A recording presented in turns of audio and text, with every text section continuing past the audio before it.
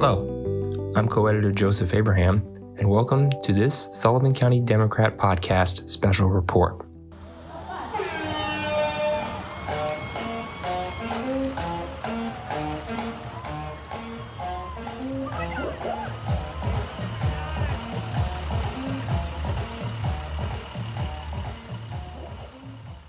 Wind gusting, sneakers hitting pavement, a sense of camaraderie reclaimed.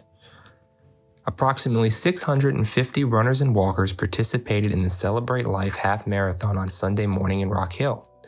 While last year's race happened right before the COVID-19 pandemic reached Sullivan County, many races in the past 365 days have been virtual.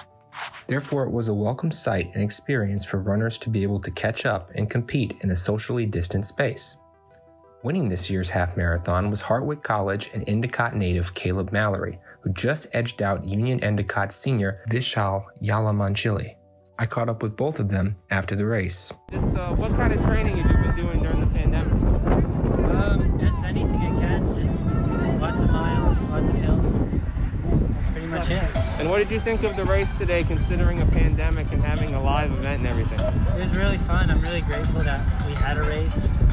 First time racing in a long time, and it's crazy how many people are actually out here doing it. It's really great.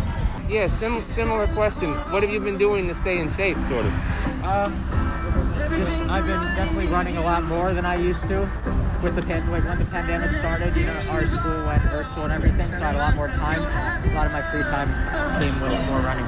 Cool. And what did you think of the event with everything going on with social I think it was really well run with the spacing of the start and everything. I think that this is about as safe as you can get, and I think if more races can emulate this, that we can keep having good races like this moving forward. As race director Miriam Lohr likes to say, Celebrate Life is not a race, but an experience.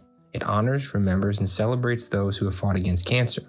The race annually raises funds to assist cancer patients in their financial needs, donating 100% of the proceeds to patients in treatment. You can learn more by visiting CelebrateLifeHalfMarathon.com. That concludes the Sullivan County Democrat Podcast Special Report. For photos and more results from the race, check out the March 16th edition of the Sullivan County Democrat.